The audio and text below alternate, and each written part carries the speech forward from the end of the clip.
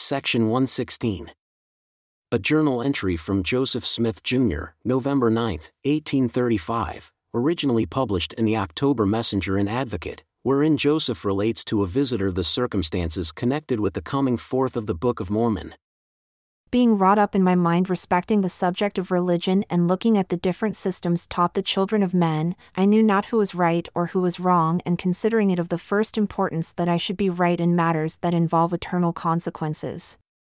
Being thus perplexed in mind, I retired to the silent grove and bowed down before the Lord under a realizing sense that He had said, "If the Bible be true, ask and you shall receive, knock and it shall be opened, seek and you shall find." And again, if any man lack wisdom, let him ask of God, who gives to all men liberally and upbraids not. Information was what I most desired at this time, and with a fixed determination to obtain it, I called upon the Lord for the first time in the place above stated.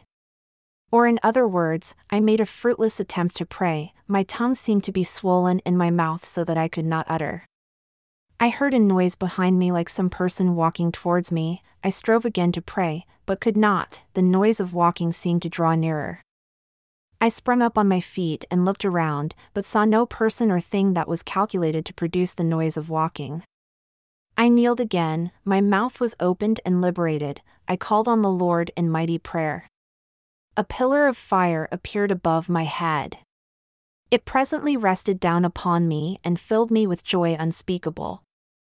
A personage appeared in the midst of this pillar of flame, which was spread all around and yet nothing consumed. Another personage soon appeared like unto the first. He said unto me, "Your sins are forgiven you."